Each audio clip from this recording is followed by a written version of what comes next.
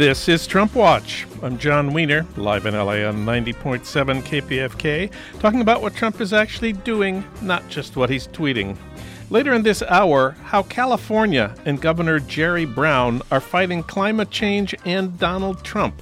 We'll speak with Pulitzer Prize-winning journalist Miriam Powell about her new book, The Browns of California. Also later in this hour, we take up the vital question, is Melania Trump a hero of the people or an accomplice of evil? Amy Willens has the answer. First up, John Nichols reports on a new standard of resistance by an elected official in Washington. Trump Watch starts right now.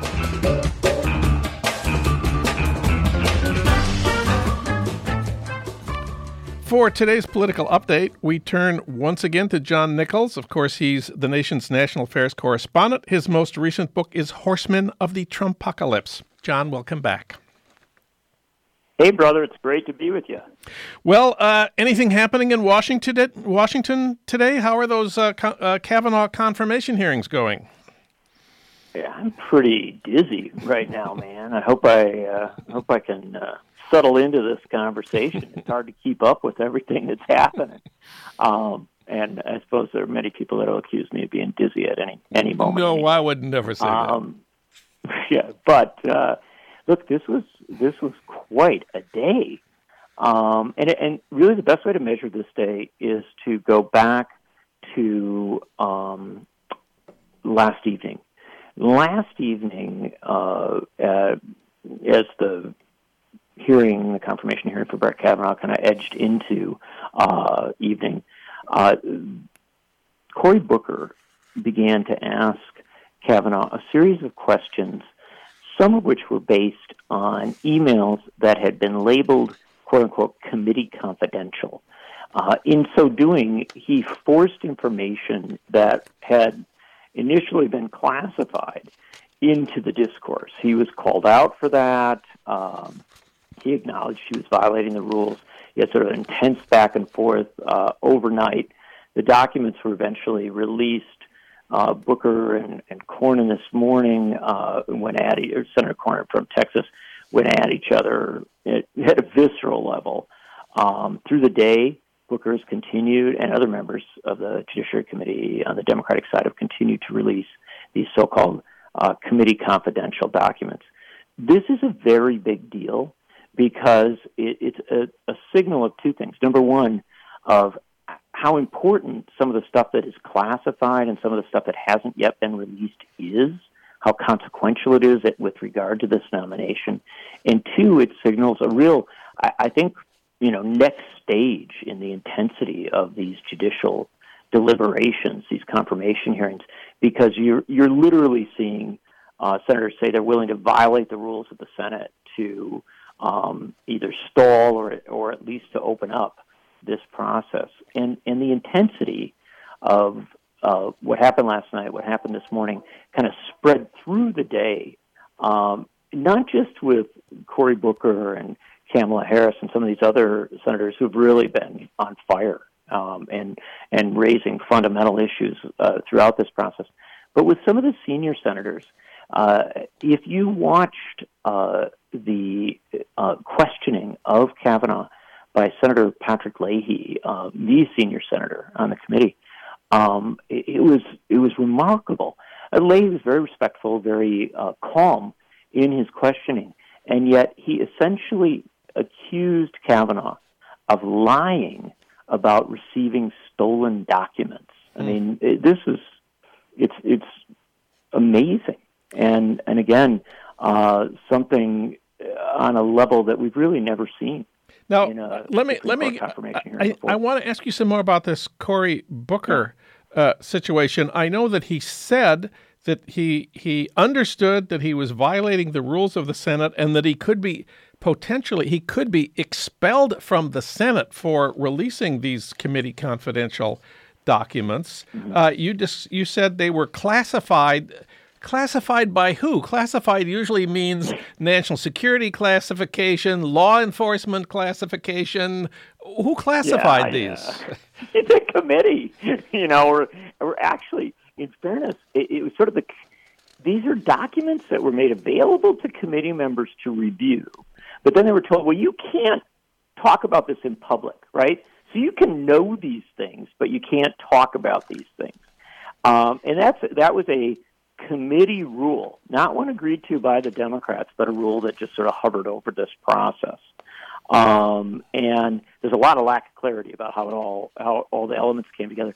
But the interesting thing is that the person given the power to release the documents was not the committee chair, but an attorney for former President George W. Bush, because a lot of these key documents were from the Bush administration. Now, they're documents that Kavanaugh wrote, emails, things of that nature, but they became the possession of the Bush administration or the Bush, after presidency, so to speak. Right. And so you had this convoluted situation, and it's very confusing. The one thing to understand is that the lawyer for the Bush administration has been declassifying things. And so, this thing that Booker brought up was declassified. Something Mazie Hirono brought up was declassified, and there's confusion about when and how. Through the day, the Senate Democrats have been releasing more of these so-called committee confidential documents and emails. But at the core of this thing is what you brought up, John, and that's the heart of the matter. These things are described as classified. In fact, John Cornyn, in attacking Cory Booker today, essentially accused him of releasing classified information in the kind of language that sounded like you were, like revealing troop movements or something like that during a war. Yeah. Very serious charge. But that's not what this was at all. I mean, and as Booker said, this is a sham. This is a scheme by committee Republicans, the White House, people that want to advance the Kavanaugh nomination, to take information that is controversial, but that is not related to national security or public safety or anything like that, and to say, well, you can't look at this stuff. You can't talk about this stuff. It's an absurdity. And what Booker did in a very intense, very, out there way, over the last 24 hours, is reveal that sham. And I think what he did was a service. He's being attacked for it. He's been accused of grandstanding, histrionics, trying to advance a presidential campaign. So, it's a wild day. But if you strip away all the charges and countercharges, at the core of it is an exposing the fact that what we're being told has to be secret doesn't have to be secret. And other members of the committee, I just want to underline this, Democratic members of the committee are following the example of Cory Booker. You mentioned Mazie Hirono from Hawaii. She has released committee classified documents. Did Kamala Harris also do that? I think she said she was going to, or she was willing to, or something like that. Right. Oh, there's two different stages of things here that are happening, and it's a really intense day. So, what may get released at one point, minute to minute is something you got to keep on top of. But here's the heart of the matter is this. There was a suggestion that Booker could be expelled from the Senate for releasing these documents. And John Cornyn, one of the senior Republicans on the committee, he hasn't been there that long, but he's sort of a very prominent player, close to the administration, also somebody who is a real driving force in the Senate. He seemed to embrace this idea. And so then you saw committee Democrats step up, led by Dick Durbin, to say, we're with Cory Booker here. We stand with him. Yeah. And we're willing to face the charges he faces. Now, in some cases, people like Mazie Hirono have actually, spoken about, tried to force the release of particular documents. Hirono has a very important thing that she's focusing on, and that is the fact that some of these emails contain information about Kavanaugh's thinking as regards protections for Native Hawaiians. Now, that's a very big issue for her constituents. Yeah. Also one that goes to a lot of the material in these documents, which is very revealing as regards his attitudes about discrimination. And, if you read what he wrote In a number of cases, he's basically suggesting that the government should be very cautious in its embrace of remedies to historic discrimination, to racial profiling. At one point, he seems to be suggesting that while there might be discrimination, and while it might even be shown, the government shouldn't be in the process, in the work of trying to remedy so-called private discrimination, i.e. discrimination by non-governmental entities. Well, my friend, to give you a sense of how relevant that is to a Supreme Court nomination, just think about cake bakers and marriage equality. Yeah. No, the wonderful phrase in the Kavanaugh memo that was released by Cory Booker was that the government can be deliberately indifferent to discrimination. I hadn't heard that before, but listen, John. We want to. So the point here is. Whether or not you regard this as a smoking gun that should sink his nomination, certainly this is something highly relevant to considering him, and keeping it a secret is an offense to democracy. That's the point here, I think. Absolutely. Yeah, and also there's people saying, well, yeah, but Booker was talking about some of this stuff as it was being released or as it had already been released. There's people accusing him of grandstanding and stuff like this. Well, you know what? With all due respect, if there's any point at which I'd like a senator to grandstand, it's about getting information out that powerful people didn't want you to know.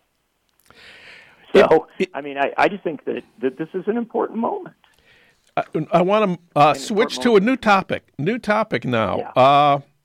I want to go back in history 2 days to Tuesday night in Boston with the primary victory of Ayanna Pressley, who will become the first African-American to represent Massachusetts in the House of Representatives in our history. Who is Ayanna Pressley? Well, she's a Boston City Council member, 44 years old, African-American woman, running in the only district in Massachusetts that is majority-minority. The district was represented by a very solid and quite progressive member of Congress, Mike Capilano, who had been there for 10 terms. Ayanna Pressley stepped up and said, look, in this Trump era, we need a new kind of congressional representation, a representation that is more engaged with the grassroots, more passionate, more determined, more focused on a broader range of issues. She really made a powerful argument for a new sort of representation. This is not the first time this has happened in history. Back during the Vietnam War, you saw folks like Ron Dellums and Elizabeth Holtzman defeat Democratic incumbents on the argument that they simply weren't doing enough to stand up to folks like Richard Nixon. And so that's what you're seeing with Ayanna Pressley, Alexandria Ocasio-Cortez, and others. With Ayanna Pressley, this is an especially important and I think notable result because she ran on a stunningly detailed program. I mean, it really stood out. She had a platform for her congressional campaign that was more detailed and better in a whole bunch of ways than the Democratic Party's platform nationally. Yeah. She was talking about a lot of issues. She was very, very focused in this. And one thing to understand is she is a veteran political figure. She happened to run as an insurgent. She happened to run as somebody who's very, very progressive. She took on a sitting Democratic congressman. But she is a Boston City councilor. Before that, she was a longtime aide to Senator John Kerry. She knows politics. She knows how Washington works. And she is now certain to go to Washington. This is a very Democratic district. And she will arrive as an insurgent, as a change agent, who also knows how the thing works. My sense is she's going to hit the ground running and be a very notable member of Congress very, very quickly. And there's one other thing I want to underline about Ayanna Pressley's victory in the Democratic primary to represent Boston and south of Boston in the House. Turnout. Usually the turnout in this district for primaries is 60,000 votes. Tuesday, the turnout there was 102,000. That is the key. We've been saying this for a long time. Register the unregistered, turn out the people who don't usually vote, and you can get much more activists, much more engaged, much more committed progressive candidates. This is one who's for Medicare for all. She wants to strip ICE of immigration enforcement and deportation powers. She's really going to shake things up in Washington. And the key to getting her elected was to increase turnout by 50%. And that's where she put her energy, not into raising money for TV ads or hiring consultants or doing polling. We've been talking about that here for a long time, and that's a good example of it. John, we've only got about 3 or 4 minutes left here. One more thing we got to talk to you about. Obama is coming to Orange County on Saturday to campaign for the Democrats working to flip those 7 Republican districts in California that voted for Hillary. What do you make of this? Huge. I mean, it's a big deal. We're always keeping an eye on what Barack Obama does because he is, by any measure, the most successful Democratic political figure in recent history. Yeah. And he's a guy who was twice elected president of the United States with a majority vote, and that's an important thing to remember. Donald Trump didn't get a majority of the vote. George Bush didn't get it in 2000. Bill Clinton never got a majority in either of his races because of Ross Perot's candidacy. And so here you have with Barack Obama somebody who succeeded in assembling a massive coalition in favor of the Democratic Party. If he goes back out, I think especially in the context of the Trump presidency, he has tremendous potential based on memory and based on current skills. I think to rally a great number of Democrats, to give them hope that the midterm elections could actually be a time of successful pushback against the Trump presidency, against the Trump administration, potentially a moment at which you could build congressional majorities capable of checking and balancing this president. It's very significant that Obama's out there. And here's the really significant thing, John. It's September. Usually when a former president steps up, and they do, he's not the first one to do this, they tend to do so later in the game, in October, in the kind of the heart of the matter. Obama's doing it in a targeted way in key districts in September. If he keeps this up through the rest of the fall, then you're going to have a situation where, yes, Donald Trump is going to be out on the road, doing lots of rallies, doing lots of politics. But you're going to have a Democrat out there doing lots of rallies and lots of politics who is able to draw, remarkable crowds and perhaps to have a real impact. So Obama's presence is a big deal, as is that of Bernie Sanders and a variety of other folks. Obama's not the only one who matters in this regard, but it is distinctive, it is notable that a former president is stepping up in this way. John Nichols with today's political update. I think we're all a little dizzy at this point. John, read him at thenation.com. John, thanks so much. Always great to have you on the show. Pleasure, my friend. Take care. I'm John Wiener, live in L.A. on 90.7 KPFK with Trump Watch and the Trump Watch podcast. Next up, Jerry Brown versus Donald Trump when our program continues.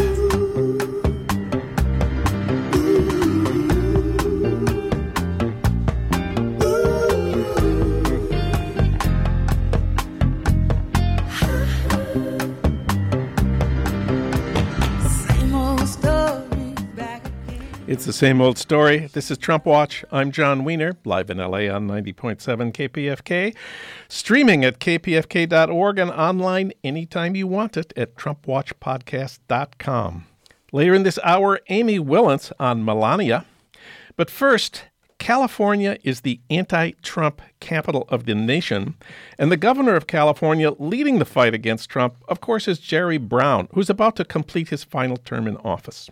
For comment, we turn to Miriam Powell. She's a Pulitzer Prize-winning journalist, author of an award-winning biography of Cesar Chavez. We talked about it here a couple of years ago. Now she has a new book published 2 days ago, The Browns of California, the family dynasty that transformed a state and shaped a nation. Miriam Powell, welcome back. Thanks for having me. Well, your book is about Jerry Brown's father, Pat Brown, who was the state's governor from 1959 to 1967. And, of course, Jerry, who first was governor from 75 to 83, then elected again in 2011, now finishing his final term. Next week, Jerry Brown is hosting the Global Climate Action Summit in San Francisco. It's a huge thing, an unofficial follow-up to the Paris climate meetings of 2015. All the major nations will be attending, with one exception, our own. So Jerry Brown will greet the nations of the world as the leader of the most important state resisting Trump on the all-important issue of climate change. We hope he will announce that he's going to sign the bill that will mandate that California generate 100% clean electricity by 2045. That will be a huge step for what is the world's fifth biggest economy. My question for you is, how did Jerry Brown become such a strong environmentalist, one of the world's climate action leaders? You know, two immediate responses to that. You know, one is that it's one of the ways people ask me, did he change? What's different between Jerry 1 and Jerry 2? His commitment and interest in the environment is one of the through themes that, in which he's been very consistent. He went in 1992 to Rio de Janeiro to one of the climate change, the early climate change conferences at the time. And I think that his commitment to it, obviously reflects his own values, but also says something about California, that the environment in California, as someone who is a native New Yorker, the environment is a very different issue in the West. And someone like Ronald Reagan, who we think of as being a very anti-environment James Watt president, as governor of California, had a very strong environmental record. The California Air Resources Board, created under Ronald Reagan, CEQA, signed by Ronald Reagan. And that kind of reflects, I think, a sensibility. And one of the things that I tried to do in this book is to use the Brown family, all 4 generations, to address some of the key themes that make California special and different. And I think the environment is one of them. I learned from your book that in Jerry Brown's 1980 presidential campaign, this is when he was challenging Jimmy Carter at the end of Jimmy Carter's first term, his slogan, Jerry Brown's slogan, was "Serve the people, protect the environment." That's a fantastic slogan, I have to say. And explore the universe. And explore the universe. Right. Yeah. What did he mean by, what was all that about? And that was a very carefully crafted phrase. And in fact, he has referred to that in some recent speeches that I've heard as sort of still being very much, what he is about. And, there are ideas that, as you I'm sure recall, and many of your listeners do, he was famously named Governor Moonbeam by the Chicago columnist Mike Royko because of his interest in exploring space and in having a California satellite. And his commitment at that point and interest in solar power was sort of thought of as being a little wacky in the 70s, obviously very mainstream today. A little history. Return with us now to Berkeley in 1964. Okay. One of my favorite moments. The free speech movement is transforming student politics. Pat Brown is governor of California. You write that the free speech movement left Pat Brown, quote, hurt, outraged, and bewildered, close quote. Why?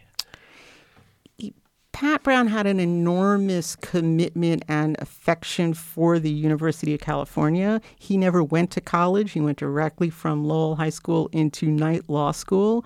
His wife, Jerry's mother, who was quite brilliant, did go to the University of California at Berkeley. And as governor, Pat was responsible for the master plan that is to this day the governing document on higher education in California.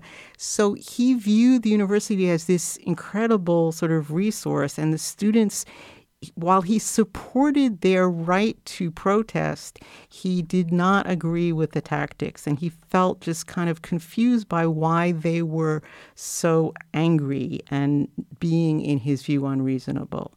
And, it's sort of, even later on when he gave interviews in the 70s about it, he still kind of went back and said, well, what was I supposed to do?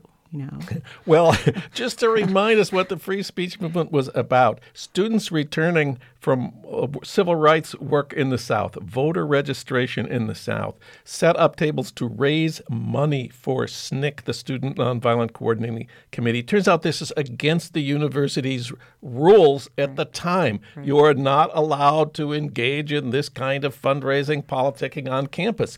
They said, this is a crucial part of our lives and our country, and the university should allow us to do this. And if the university is going to arrest the people who are doing this, we are going to protest. Seems to me that's not too hard to understand. No, I think it was the taking over of Sproul Hall and occupying the building and that little business there that, got him. But even there, there's still a little bit of a question as to who decides and when and under what auspices to send the cops in to arrest everybody and drag people out of the building. But Ed Meese was probably involved in a key person in that decision. Because Pat originally says he's in Los Angeles. They call him. He says, I will come back tomorrow and go in with Clark Kerr and try to talk to the students. And then without actually notifying Kerr, although Kerr becomes the villain in this, they make the decision to go in. You mentioned the master plan for higher education. That's the one that set up the university, the state colleges, and the community colleges, their relationship to each other. That is the work, as you say, of Pat Brown, and it's part of what I think we can call the world we have lost, of the giant projects to transform the state, the landscape of the state, the lives of everybody in the state. The Pat Brown era, they undertook tasks that seem so far out of reach today. Remind us about that world we have lost. Pat Brown is the right person to be governor at that moment in time. California is growing by thousands of people every day in those post-war years. And so, roads, bridges, transportation, the State Water Project is the other, enormous undertaking that he does. Remember, it's a time when there is no such thing as an environmental impact statement, so it's a little bit easier to do some of those things quickly. But he really pushed that through, and he did shepherd the master plan, which, there were 3 new university campuses built in the 60s from scratch: San Diego, Santa Cruz, and Irvine, my employer. Thank you very much. In fact, I think one of my all-time favorite pictures from California history is Clark Kerr, Lyndon Johnson, and the first president of chancellor of UC Irvine with shovels digging in the dirt of the Irvine Ranch. And it's incredible. And Irvine, the city, really grows up around the university, which is just, remarkable. We're speaking with Miriam Powell. Her new book is The Browns of California, the Family Dynasty That Transformed a State and Shaped a Nation. She'll be discussing the book tonight in L.A. at Diesel Bookstore at 6:30. Is that right? 6:30? That's right. Diesel is in the Brentwood Country Mart, 26 in San Vicente. Wonderful place. She'll also be in conversation about the book with Kathleen Brown at the L.A. Public Aloud series on September 17th. The Downtown Public Library, of course, 5th and Flower. That's at 7:30 p.m. Political change. LBJ in 1964 was the last Democrat to win the presidential election in California for 3 decades. For 30 years after Lyndon Johnson and Pat Brown, California was a Republican state, especially in presidential politics. How did that happen, and how did that finally change? In 30 seconds. People, we think of California today, for all the reasons you said in your introduction, as being the ultimate blue state. There have been only 4 Democrats elected governor of California in modern times, and 2 of them were named Brown.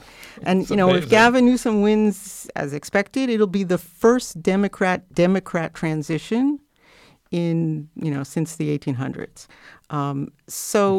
It's such a complicated equation because although on paper the Democrats are, clearly, outnumber Republicans significantly, but political parties in California, as you know, are not the same as they are in other parts of the country, and so the power tends to be. Even each of the Browns does not get elected through the mechanism of the Democratic Party, but because of their own operations. I'll tell you one little story about Pat Brown, which is that when he was elected governor in 1960, the Abe Ribicoff, the former senator from Connecticut, turned to him at one point and said, "Who decided you should run for governor?" And Pat just looked at him like, "What are you talking about? I did." So.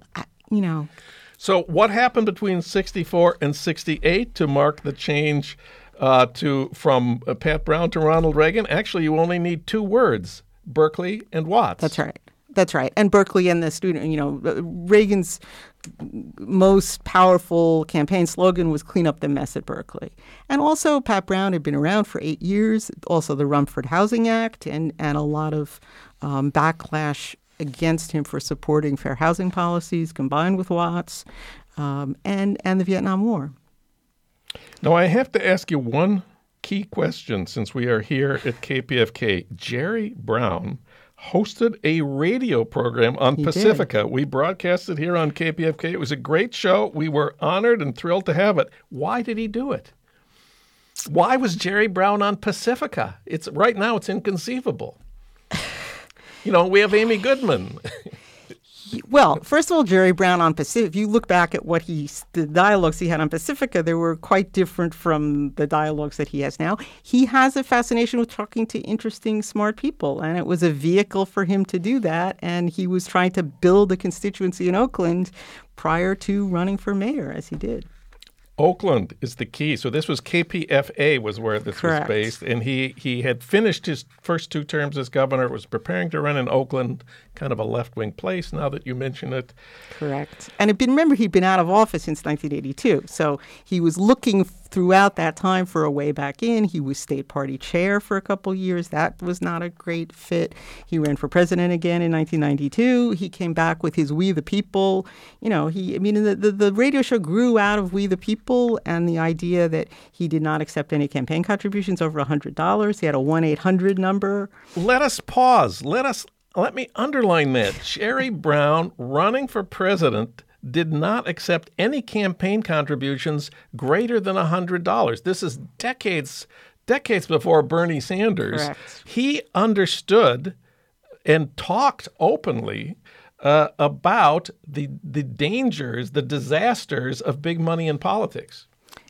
Absolutely true. And he also used a lot of the techniques that later were used by others, Howard Dean, Bernie Sanders, and so on. He literally had a 1-800 number, and that was how they raised money. And there you can still see T-shirts sometimes that people have with the 1-800 number on them.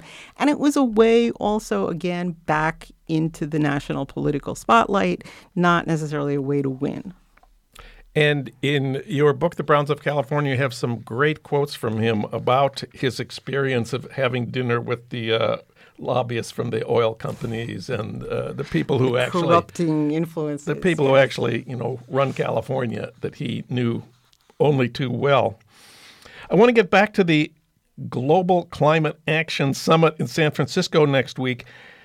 Jerry Brown is the hero of this event, but he's also going to be the target of some big protest demonstrations led by some of our friends, especially Bill McKibben and Naomi Klein, demanding that he go beyond clean electricity, the current leading issue in California, in the world, converting to wind and solar, and move to the next great and necessary goal of the climate movement, keep it in the ground. These demonstrations are called Brown's Last Chance. They want him to ban all new drilling for oil and gas in California, and then take a truly radical step, announce a phase-out of oil and gas production in California. He's been angry and bitter about these demands. He says this is naive to think that any politician in California can completely defy the oil and gas industry, which remains a huge power in the state. Can you provide, on the other hand, it's the end of his term, it's the end of his political career. Why not make his last act as governor the boldest and the most necessary action to slow climate change? What do you think is going on first here? of all, I mean, he's been pretty clear about why he doesn't think it's a good idea. So I don't think it's a purely political decision on his part. He actually is pragmatic about it and thinks that that's not the way to phase out oil. But also, I mean, how would anything that he does now be more than symbolic, since he's not going to be around to actually enact anything, more than 3 months from now? But I think he has been very clear in his rationale for why he thinks this is a bad idea. Does not seem like either side has budged very much in their. Well, I call them our friends, point out that under the last 8 years of Jerry Brown's governorship, something like 20,000 new oil and gas wells have been authorized by the state. And over his career, he's accepted many millions of dollars from the oil and gas industry. Perhaps they argue it is time for a big change. Jerry Brown is a hero of the first phase of the climate movement, converting to wind and solar. Now we are at the second phase. If we're going to meet the 2% climate change requirements of the Paris Accord and keep it in the ground. And he could be a leader of this too, but he's mad about being pressured on this. He thinks, he's already the world leader. Why are they complaining? Well, but I think that it's beyond. I mean, this is going a little beyond the scope of my book and expertise. Sure. But it seems to me that he's been pretty clear in saying that he disagrees with it. Not just that he doesn't think that he should be portrayed the way they're portraying him, which is a separate issue, but that he does not think that that's a realistic way to reduce the dependency on oil. And that's a debate one can have. But I think that's his position. Yeah. Okay. One last thing, little question, the future of California politics. Right now, there are no Republicans elected to statewide office. Democrats have close to a supermajority in the state legislature. Most of the 7 remaining representatives in the House from states that Hillary carried 2 years ago are probably going to be defeated on November 6th. Obama is coming to Orange County on Saturday to help. So California, in some ways, is unbelievably democratic, and the Republicans have pretty much disappeared from the scene here. On the other hand, more and more Californians are registering as independents, exactly, not as Democrats. What is the future of Jerry Brown's party at this season? Well, I mean, this goes back to what we were talking about before, where I think that people do not identify with political parties in the same way. And the registration numbers, I think, are very significant because the younger people in particular are registering in large numbers as decline to state. And, then you have people like Arnold Schwarzenegger and Chad Mays, who was ousted as the Republican minority leader for supporting the cap and trade bill, who are sort of talking about some sort of a third way that would be a new, a way to reconstruct the Republican Party in some way, whether they ever succeed in that or not. But I don't think that the Democrats, if you let's put it this way, look at the Democratic Party in the Senate race. And, and where they overwhelmingly supported Kevin DeLeon, who is likely to not do very well in the general election and did not do particularly well in the primary. So how relevant is the Democratic Party? A harsh light is being shined on us here. So I don't know what, I just think that party politics here are so fluid. But on the other hand, we're going to see, it seems now like, if you follow Cook Political Report, a lot of the remaining Republican representatives in the House are going to be defeated on November 6th, which does make the Democratic Party as an institution look stronger. Maybe it's just a coincidence, maybe it's just the Trump effect, but it's going to be a shift, a notable shift. And there is a demographic shift in the state that has been going on, and there, Latinos do not register to vote and do not vote in the same percentages, and Democrats do not vote in the same percentages as Republicans, but we're seeing that shift over time. Miriam Powell, her new book is The Browns of California, The Family Dynasty That Transformed a State and Shaped a Nation. She'll be discussing the book tonight in L.A. at Diesel Bookstore at 6:30. That Diesel's in the Brentwood Country Mart, 26 in San Vicente. She'll also be in conversation about the book with Kathleen Brown, who we haven't had a chance to talk about, at the L.A. Public Library Aloud series, September 17th. Downtown Public Library, of course, 5th and Flower Streets. That's at 7:30 p.m. Miriam, thanks so much for coming in today. Thanks for having me. I'm John Wiener, live in L.A. on 90.7 KPFK, and this is Trump Watch. Next up, what about Melania? That's in a minute on KPFK when Trump Watch continues.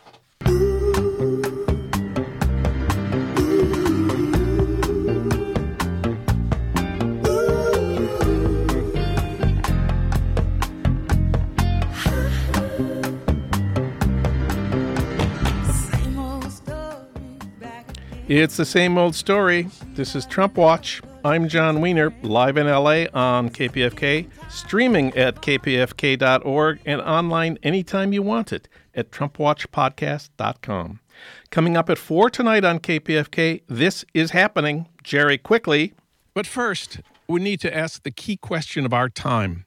Is Melania Trump a hero of the people or an accomplice to evil? For that, we turn to our senior Melania correspondent, Amy Willants. Of course, she's a longtime contributing editor at The Nation, former Jerusalem correspondent for The New Yorker. She's best known for her award-winning recent book about Haiti, Farewell, Fred Voodoo. Amy, welcome back. Thanks, John. Soon I'll be known, though, as the Melania correspondent for Start Making Sense, and that will be the pinnacle of my journalistic career. Well, I'm very glad to hear that. You know, the debate over whether Melania is a hero or villain has, for some reason, intensified over the last week or two. Just to set the context here, it's hard for anybody to be the first lady. The first lady is an ornamental role, and it always has been. You're not the elected official. You are simply the spouse, unless you have great force of personality, like Eleanor Roosevelt, who is always cited in this way. You end up decorating the White House and talking about children, not that that's unimportant. There have been campaigns against obesity and for organic food and all sorts of good things. But you don't really have a policy role. You're not the elected official. Just remember what happened to Hillary Clinton when she started to espouse health care. First ladies, as you say, are supposed to have projects, causes. Melania's first project was that she was against cyberbullying. Do you think that she noticed that the biggest cyberbully on the planet was her husband? I think she noticed. But Trump's continuing return to Twitter as a method of cyberbullying his opponents and calling them out and beating on them, I think it intensified the public's regard of his cyberbullying, and therefore her program began to seem more and more like it was in contrast to his behavior. And maybe, too, as time went on, she began to think, I really have set myself out on a path against what my husband is doing. Another key moment in the debate over whether Melania is a quiet hero of the resistance was at Trump's State of the Union address, where she wore a white pantsuit. Didn't that look a lot like the white pantsuit that Hillary wore when she accepted the Democratic nomination? As a sort of semi-fashion connoisseur, I have to say it didn't really look like it. Like an average person looking at it would say, whoa, that's a white pantsuit, like the white pantsuits Hillary always wears. But in fact, it was a very fashionable, stylish, beautiful pantsuit. But it was white, and it was important in that way, unless you think that if your only ability to be articulate in public is through what you're wearing, that's a sad thing. But it was something. I think it was noticeable. I think it was a commentary. And then more recently, there's been a lot of talk, speculation in the media about Melania wearing something called the pussy bow. What is the pussy bow? The pussy bow, every woman will recognize it, although she might not know the name for it. It makes your blouse, also an old-fashioned word, look just a little more demure. It's a tie around the neck that comes with the blouse, and it ties under the chin like a bow around the neck of a kitty cat.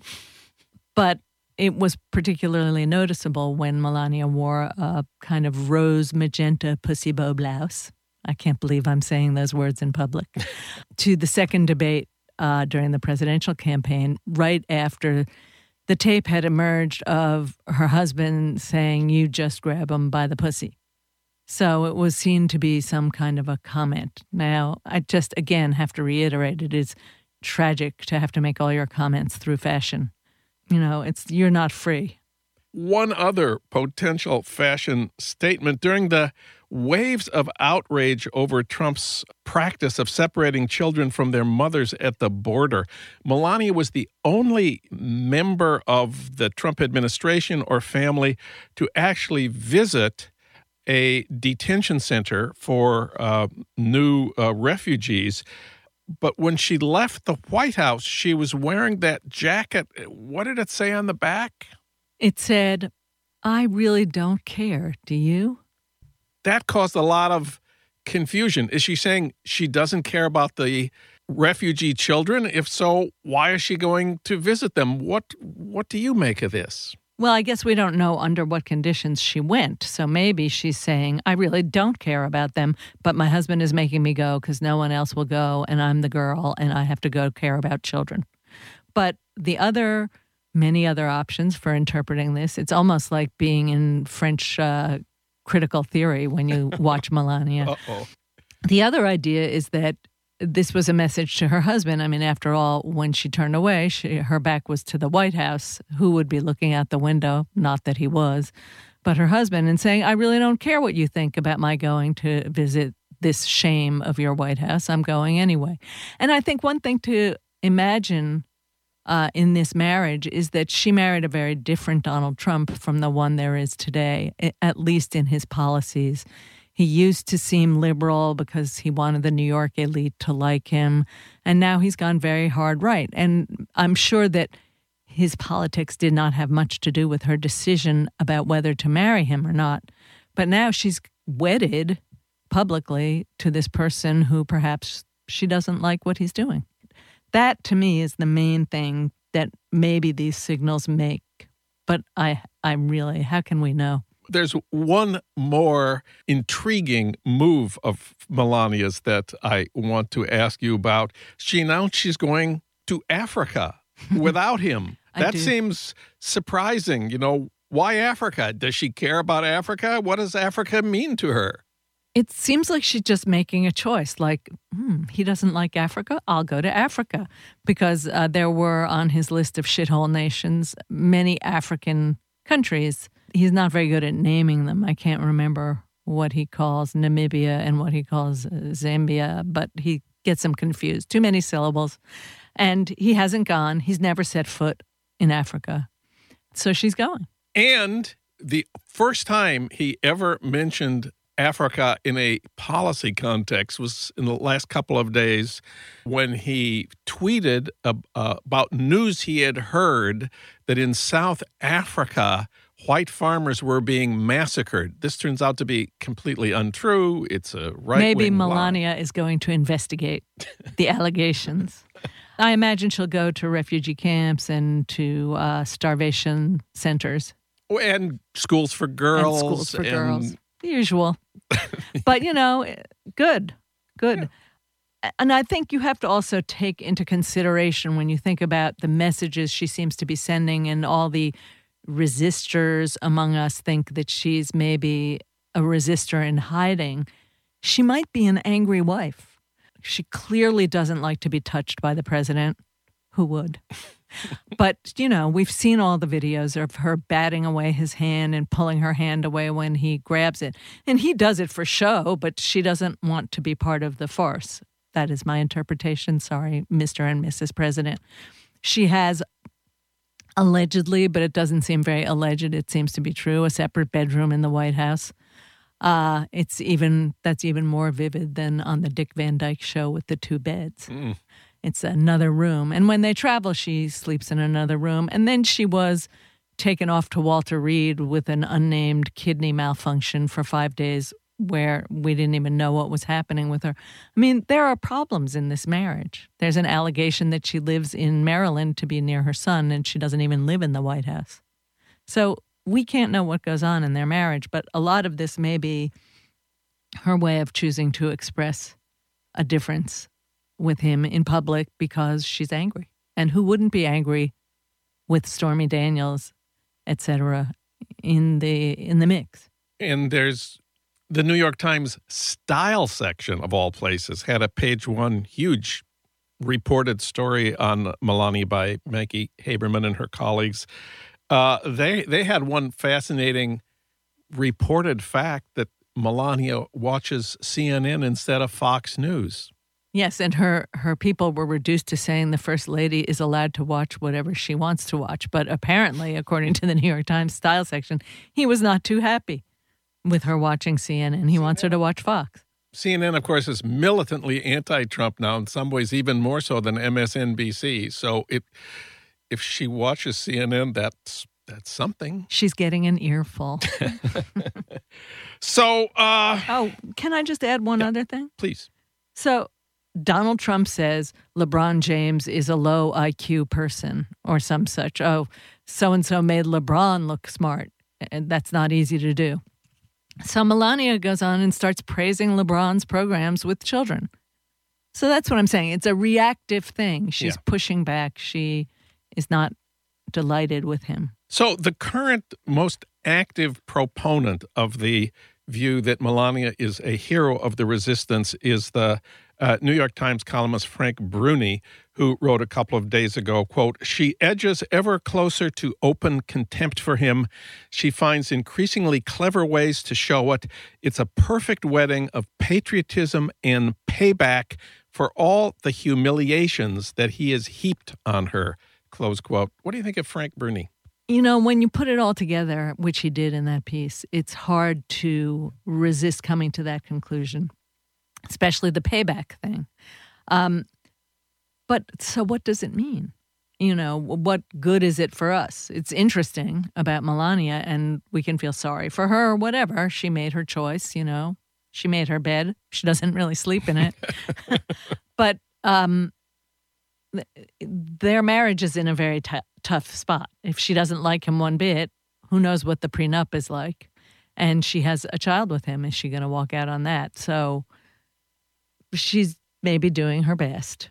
We've been talking here for this whole time about Melania as some kind of subtle Trump critic, but of course there's another view. Melania is not a hero of the people. She's an accomplice of evil. The Times, after that Frank Bruni column appeared, printed comments, 1,688 comments before they closed the comment section. And then they ran 2 letters. Here's a typical one. Melania Knauss chose to marry a racist, crooked boor with a clear history of infidelity and lots of cash. Why do we assume she is somehow captive and protesting? The only valid sign of resistance would be filing for The only valid sign of resistance would be filing for divorce and speaking out. Or here's another. What Melania has done, quote, pales in comparison to the works of Eleanor Roosevelt, both Mrs. Bushes, Hillary Clinton, and Michelle Obama. Melania Trump does not come close. I think you have to say that's true. And I believe that filing for divorce would be an incredible and heroic thing.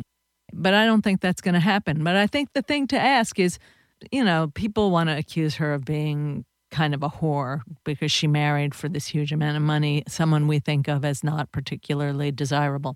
Okay. But that isn't so interesting. What's interesting is how much power does a wife have over a man in power? And I would say in this case, she has very little power, and she did get one thing out of him. In spite of all the attacks that he's made on chain migration, she got her parents chain migrated into U.S. citizens. So you got to say she won a little battle there by doing all these things we've seen her do. Amy Willence, our chief Melania correspondent. Amy, thanks so much. Always great to have you on the show. Always fun, John.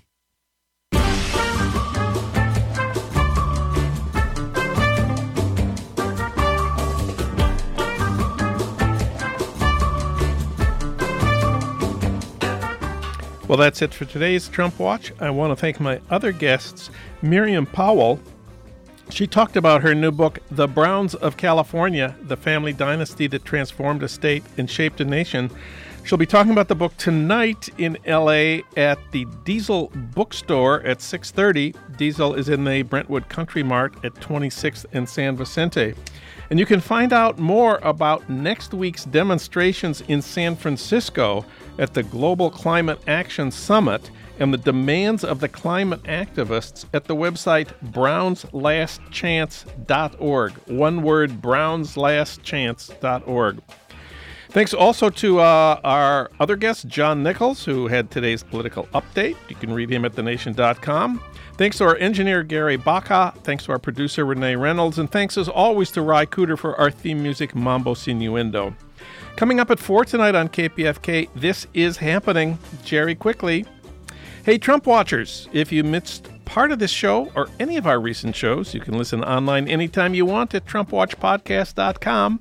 Trump Watch returns next week at this same time on this same station with more talk about what Trump is actually doing, not just what he's tweeting.